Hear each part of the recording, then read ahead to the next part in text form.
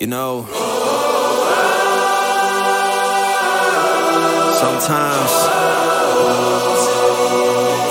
this life can get rough. You get knocked down, but you gotta get up. Hello, I am Juliet McGrattan, your host for this 261 Fearless Empowerment Talk. Now, 261 Fearless is a global network that uses running to unite and empower women all around the world. And we really believe that education is a critical part of this. So alongside our internal education programs for coaches and club directors, we bring you our series of empowerment talks. Now, join us as we speak to some wonderful women in roles of leadership and influence in the world of business, sport, health, and more. Now, today, I'm delighted to welcome author, activist, athlete, and award-winning documentary filmmaker, Kathryn Bertine. Now, Kathryn had a really successful career as a pro cyclist, 3 times Caribbean champion, 6 times the national champion for St. Kitts and Nevis, and she raced on the pro circuit for 5 years, retiring in 2017. But throughout this, Kathryn has been and still is an activist for equality and inclusion of women in sport. One of her most notable achievements was securing the inclusion of a women's field in the Tour de France in 2015. Now, her 4th book, Stand, a memoir on activism and manual for progress, which I've just finished reading, tells this story and her journey into activism. And it's this topic that we're going to focus on today. So welcome, Kathryn. Thank you so much for having me, Juliet. It's great to connect with you and to be here today. Oh, there was so much I could have wanted to say in the introduction, Kathryn, but is there anything that I've missed out that you feel people need to know to get to know you a bit better? No, no, you did awesome. And I feel that, if people want to know any more about me, it's all in Stand. It's a very transparent book. You would know more about me than you would ever care to in that book. So no, I will leave it there. You said more than enough. Perfect. So as I said, we want to talk about activism, but I think maybe we should just start by, what does that word actually mean to you? Because I know it can mean a lot of different things to different people, but if someone says, and you in your bio, it says an activist, what do you mean by that? For me, there is a slight difference between advocacy and activism, which sometimes can have a negative connotation. A lot of people fear that acting on something can be aggressive or perceived in a difficult way. But in the reality, acting is putting your ideas out there action and activism is putting your ideas into just that. Acting and activism on your ideas is what makes things happen, as opposed to just thinking or, maybe sending a passive voice of support, but when you truly act, that's really what makes things happen. So for me, I really do think that activism comes from people who engage on email, trying to get in touch with the powers that be to make change happen, and then set up meetings and then have face-to-face interaction on how we make something happen. And that's really, truly what activism, how it starts. And I think we also have to remind people that in this modern day and age, just supporting something on social media or liking or commenting, those are good steps, but it's not actually stepping into the arena of change for what is possible and what we can do together. I hope that's a really long answer. No, it's great. It's a great answer. Yes, you've got to step up and do something and take some action to make a difference. So, I mean, there's no doubt that you are an activist, but I'm wondering, are you an accidental activist, or did you actually set out to become one? Oh, I think it happened in course. So what I mean by that is that I never actually said, okay, I'm going to be an activist. This is how it's going to be. but I did use my influence at the time. I had been a journalist with ESPN, and I remember thinking, okay, if I'm a journalist, I know how to technically use my voice on pen, paper, etc., emails. And as an athlete, I thought, okay, well, I'm at the professional level of cycling, so I can use that as a form of activism. I can engage with other professional cyclists around me to try to band together to create change. But did I ever go into it thinking like, oh, this is what I'm going to do? No. I had no idea that it was going to morph as it did, from me being at one point like a category 4 bike racer, which is the beginner level, in the States, into an activist for a women's Tour de France. I did not have any idea that that's the direction my life was going to go in at the start. Do you think that it was your destiny? Do you think anyone can become an activist, or is it something in you that you need to have? That's a great question. I do think that anybody can become an activist. I really truly believe that if there's something that you believe in wholeheartedly, whatever that might be, and you stand up and fight for change, not violently, fighting for change, metaphorically, absolutely, whatever it is that drives you, you definitely have the power to create change. And I say that from the perspective that, well, yes, I did have a training in journalism and I was a pro cyclist. I was not an Olympian. I was, not a world champion medalist. I wasn't wealthy. And I sure as heck was not famous. I'm not a movie star. But if I were able to make all this change happen by being the instigator and creating the team that made it happen, then it just proves that any of us can create change. And I always like to tell people too, I live in Tucson, Arizona, which is a cycling hub of the world.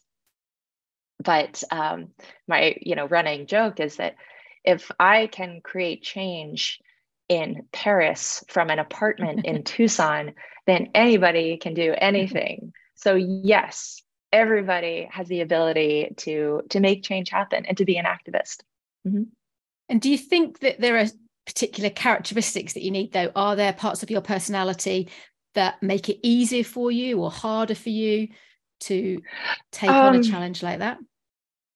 Yeah, I will definitely say that if you're going to fight for change, that does mean that you're going to be public about this change. And let's talk about public for a minute. Like for me, fighting for change at the Tour de France, that is something that the world follows, the world knows. So I put myself out there into the world of cycling. And then it grew a little bit into, rights for women on a global level. But if you wanted to fight for change in your local community, yes, you might not have the world bearing down on your shoulders, but you might have daily interactions with people who are either for or against what you stand for. So I would say that stepping into this world of, or I should say, wearing the hat of activism, one thing that it's really important to know is that you will face opposition. It might feel like what you stand for, you believe is common sense, and everybody's going to feel the same way that you do. As I did, I was like, look, all we want is for women to have an equal opportunity to compete where the men are competing. And at that time, it was, 2009 when I first started this journey. So I'm like, it's 2009. Of course, women are equal and women should have an equal opportunity. And to me, I had no idea how many people would oppose that.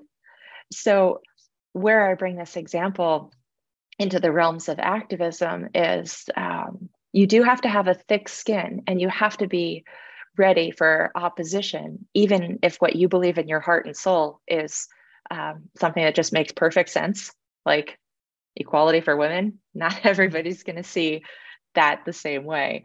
And that's what I would first tell anybody. You don't necessarily have to be a born activist. I never thought that I was. But you do have to be ready for the opposition that you're going to face. And if you know that ahead of time, it makes it that much easier to really, what you want to do is surround yourself with people who believe in your vision and your mission And that way, it's not just a you against the world, it's a we against the world. And that we is, it's like a big snuggly blanket, you know. It's so much easier to fight for change when you have a group of like-minded individuals rather than just feeling that you're the only one or you're this center target.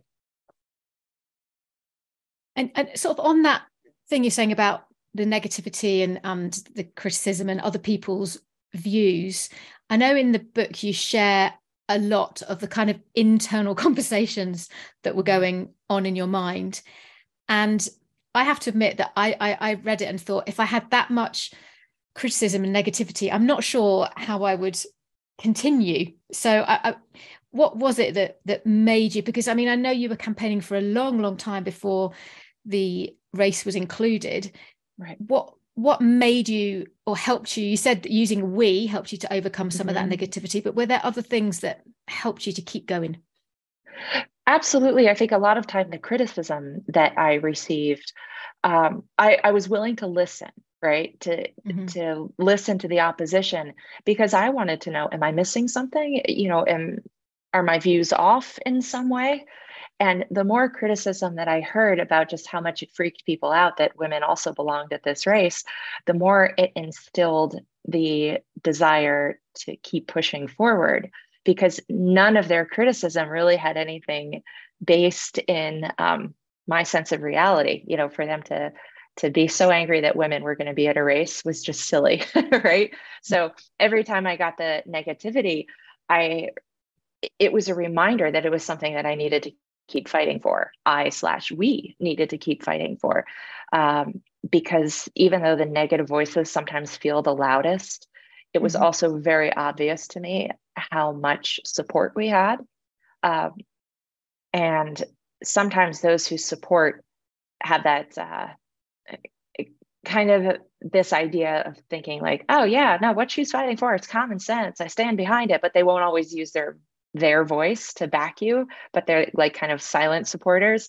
So that's why it always feels like the critics are the loudest, because they're the ones that are going to, you know, throw their little tantrums on whether it's social media or wherever. And it took some getting used to understanding that there is a lot of support out there. And when you ask for it, you'll see a lot more people stand up and be like, oh yes, of course I support this. So one of the things that our group did was we rallied the troops behind the scenes saying, you know, asking for support. And so many people were very willing to give it, but it wasn't until we asked. How did you feel about asking? Did you feel comfortable about it, or was it something you felt awkward? No, I felt very comfortable reaching out. And it wasn't just me too. You know, this was our group, which included Chrissy Wellington, Mariana Voss, and Emma Pooley. So for all of us asking for support, we got tons of it, you know, because it was modern day times. And there are plenty of men and women that thought absolutely common sense. Of course, women should be allowed to race at the Tour de France, you know, so it didn't bother me to ask. It wasn't that, you know, the other thing is interesting too. It's not that we were necessarily asking for financial donations or we were asking people to convert their religious belief. You know, it wasn't a topic that seemed in our minds very difficult. It was just, it wasn't like we were asking for a women's race to replace the men's race. You know, we wanted one in addition to. So coming back to that basic knowledge of believing in what we were fighting for made it a lot easier to ask for support and help along the way. And I know you mentioned those incredible women that you worked with there to achieve your aim, but to start with, it was your baby, and the team that you had around you. I know you called it Le Tour Entier.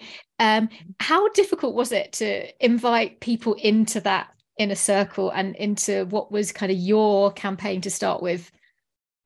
I can answer that in two parts. So the first part was, it was very, very easy to ask some of my heroes in sport who already wanted to be part of it. So Chrissy Wellington, who many of you know, especially in the UK, you know, is 4-time Ironman world champion.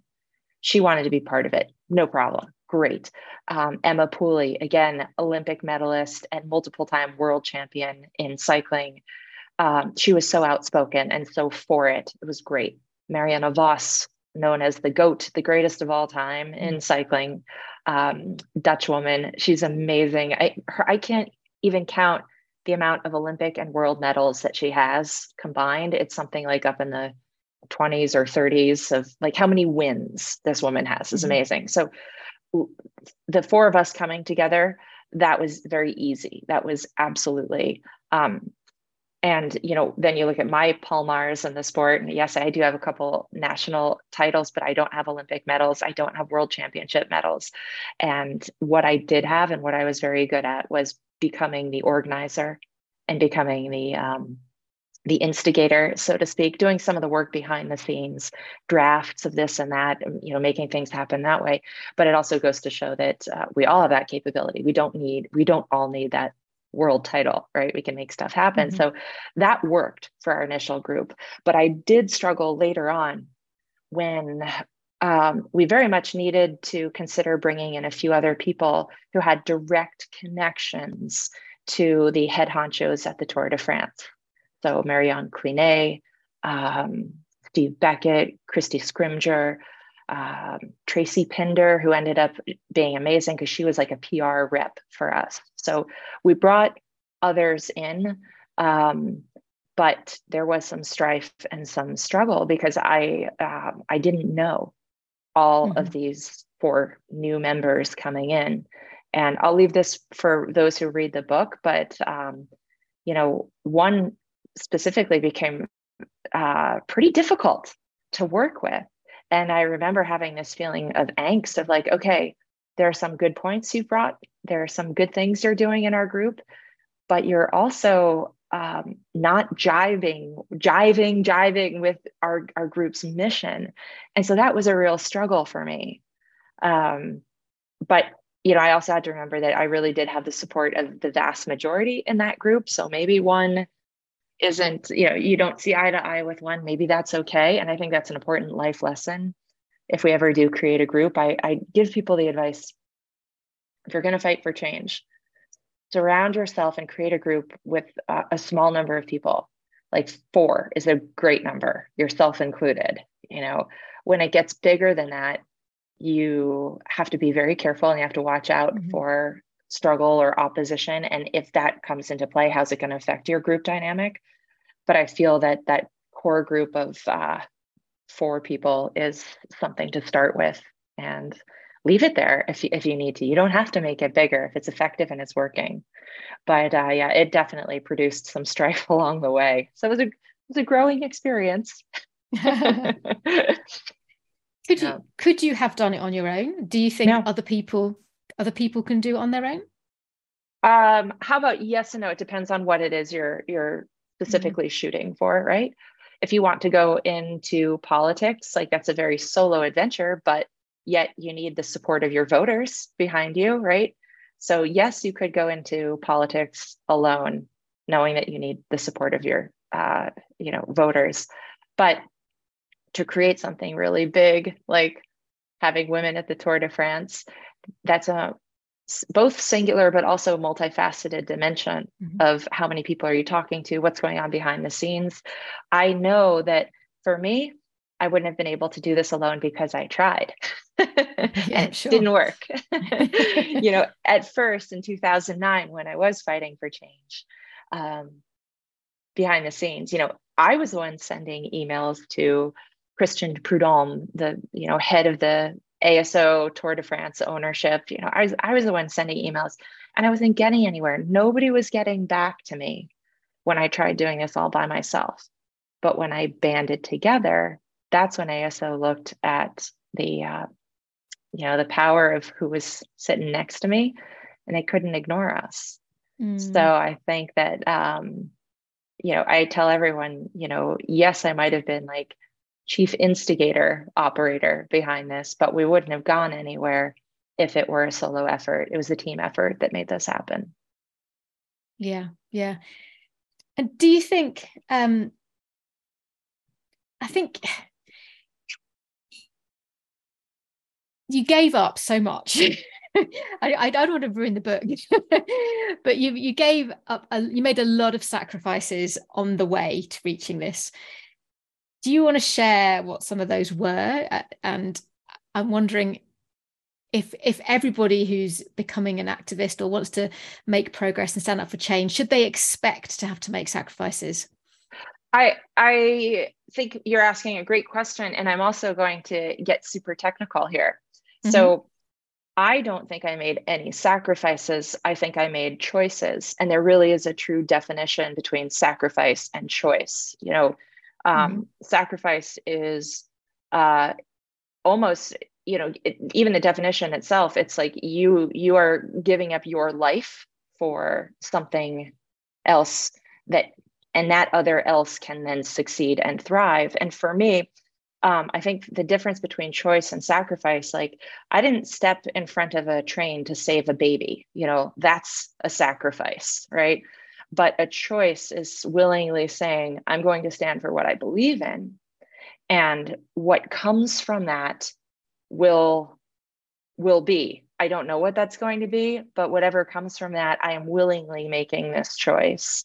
And so for me, choice and sacrifice do have that difference. So the other thing too that we have to remember when we make choices to do things, we don't know how the other parties involved might react or respond, and that could have a direct impact on our life, right? So that happened to me in standing for what I believe. And I'm trying to talk where I'm not giving away too much in the book, but yeah, it's also kind of on the cover or the back cover when you read, that there is a divorce that's going to happen during this journey. Of course, I didn't know that at the time, but for me, I was never actually given the choice of a spouse saying, it's either your activism or me. I made choices for what I thought was best for all involved. And if somebody chooses to leave, I can't count that as a sacrifice. That's somebody else's choice, right? So it's a really fascinating dynamic of what happens when we stand on those front lines of change. And I will say, and I even say this, in the beginning of the book, we have to be ready if we are going to stand up for what we believe.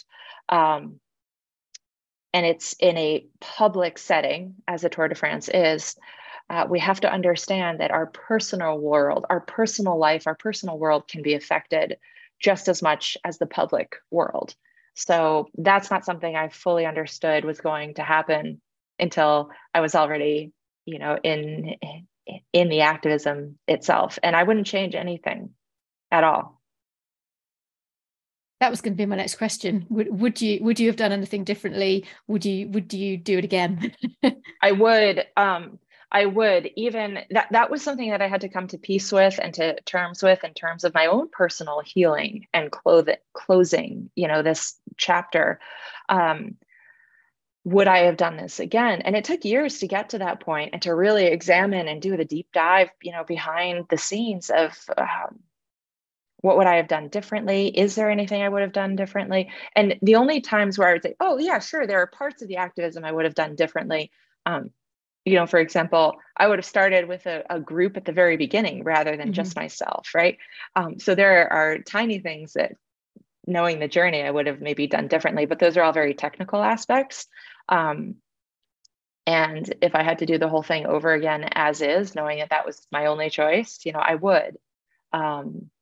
Because I think in the end, it's the best thing when you stand for what you believe, if you surround yourself with people who see your mission, whether that's personal life or private life, it's what you have to do. And it's been worth it. I'm now at the place in my life where I can say the struggle is worth the journey.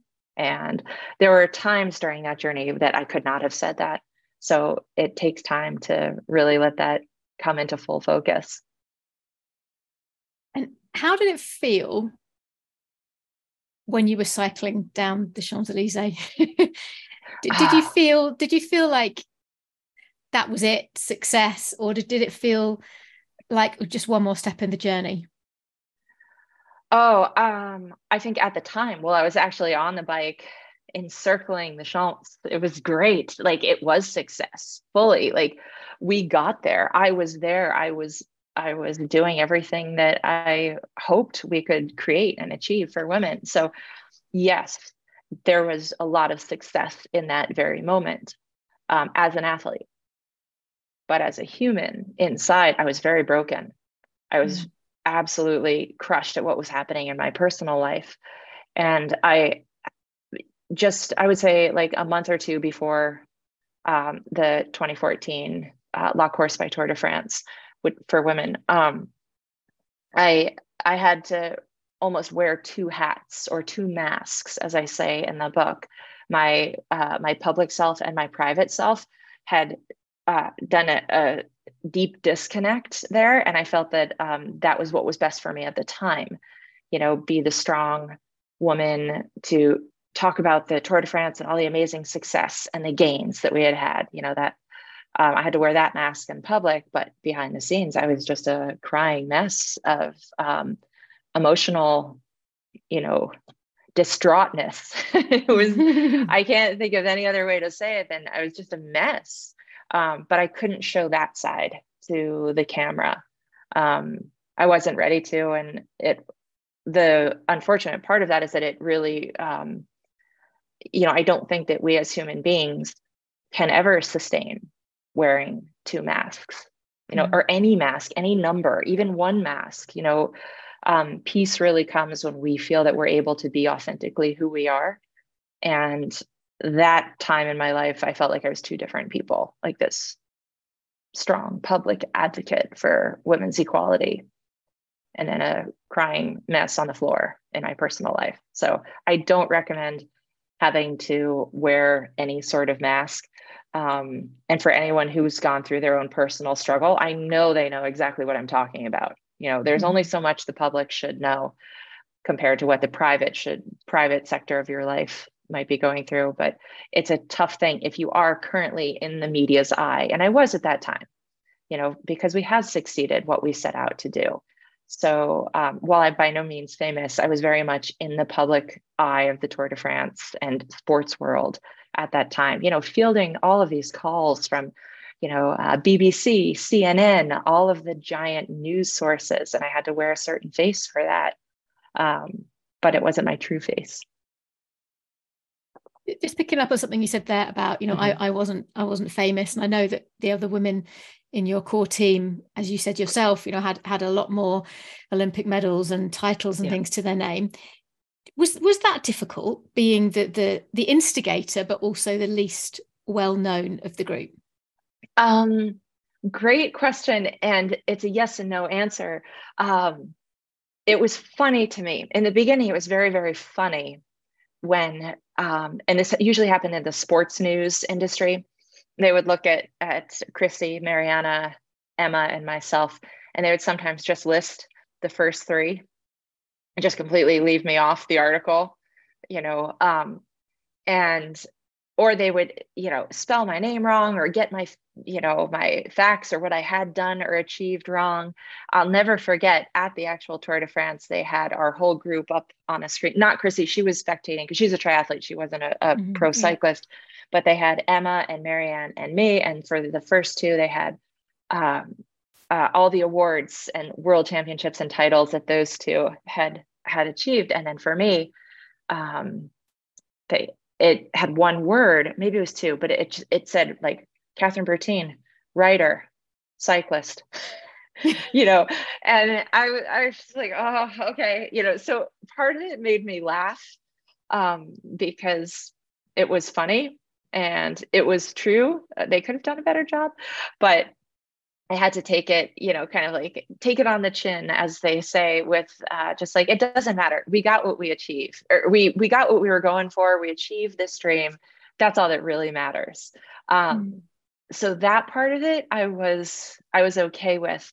The only time that I wasn't okay with it was when one of the members of our group tried to exclude me.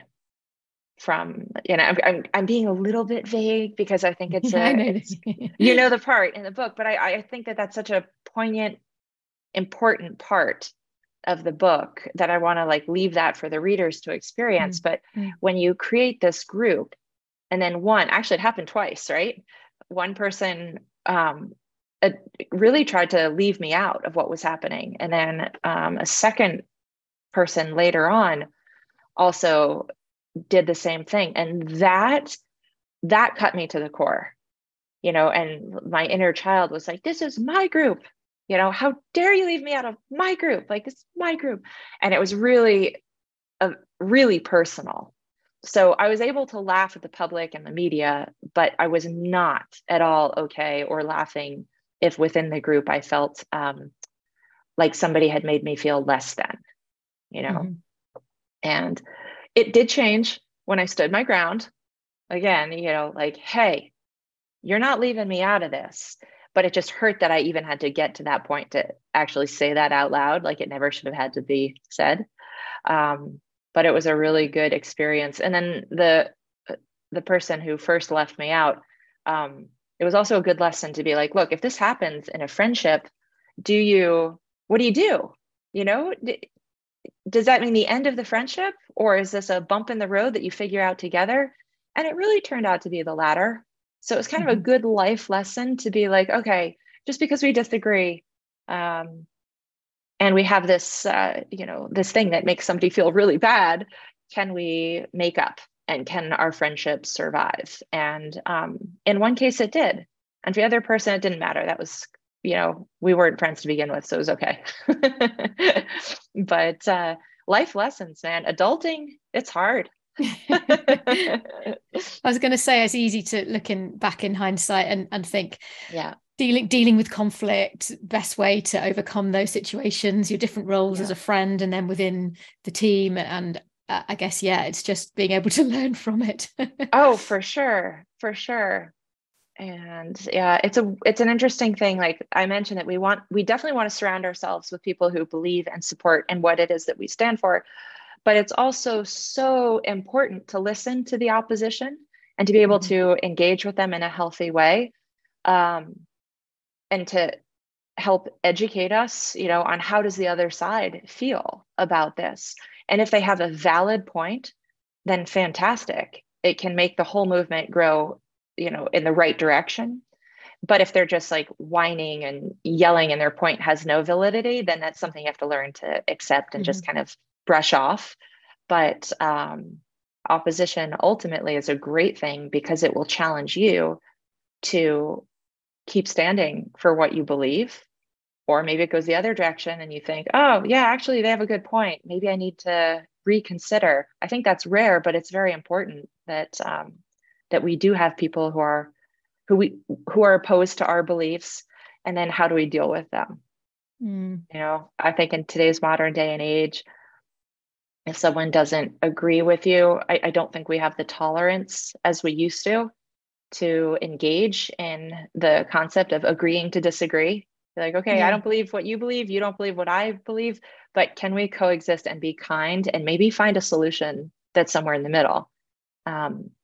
I would like to see more of that return to the world, because I think we're lacking that. Yeah. Compromise. Yeah. So working in a team, listening to the opposition, seeing choices rather than sacrifices. Are there any other tips that you can pass on to those listening to this who believe they want to make some change and pursue a target like yours? Yeah. Well, we can talk a little about social media.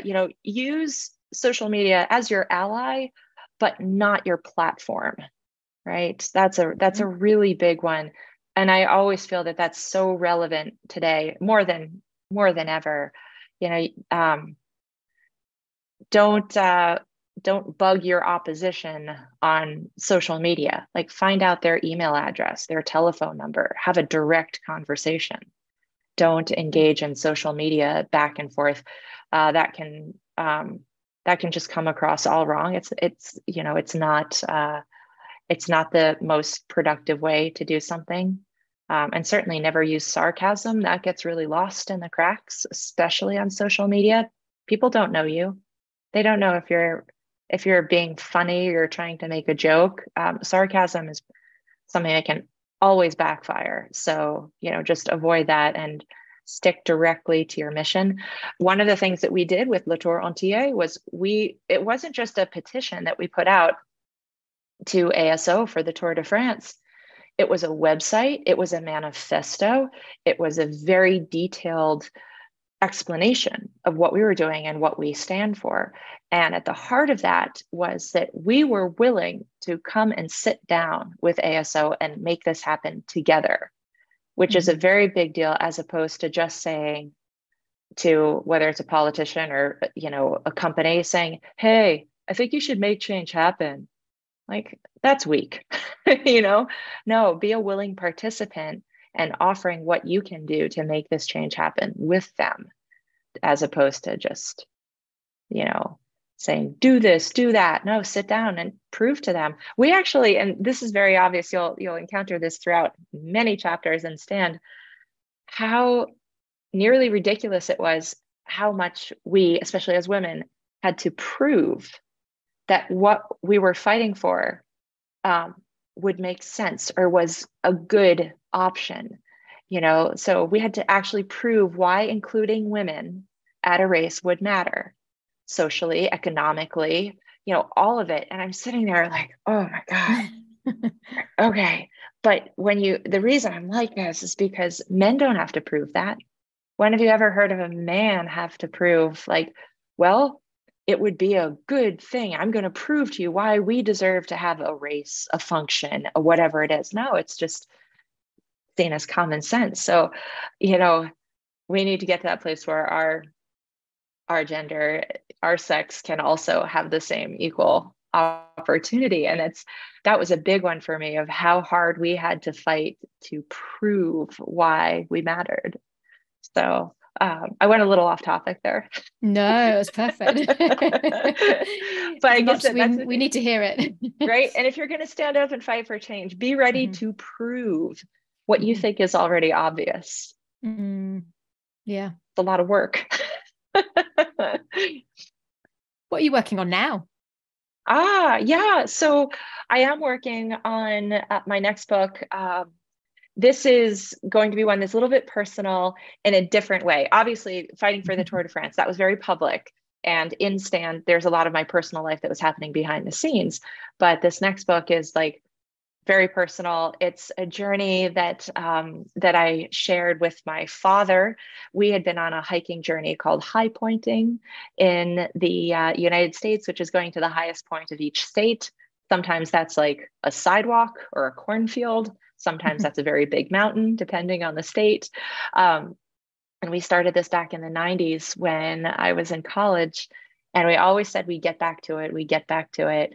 And when my father retired out to Tucson, we did get back to it. However, the pandemic interfered, of course, but we were like, wait, we can still go outside. So we started drawing up where we would go next. And then my father passed away. And for me, that was, he was my best friend. We were so close. And for me, trying to find a way through the grieving process, I decided that I would finish the mountains that we hadn't gotten to in his lifetime, but I would bring a little bit of his ashes to all the states that we still had left. And I did. So I was able to finish that journey. And I would say I never intended like, oh, I'm going to do this and I'm going to write about it. What a great idea. It wasn't until like halfway through, it took me 2 years to finish the rest of the journey. And it was about halfway through that I finally kind of took a look around and like, there are so many interesting things on this trip. It's not just about walking or hiking or climbing to the high point. That, in fact, writing just about that would get boring, but it's the people that you meet along the way.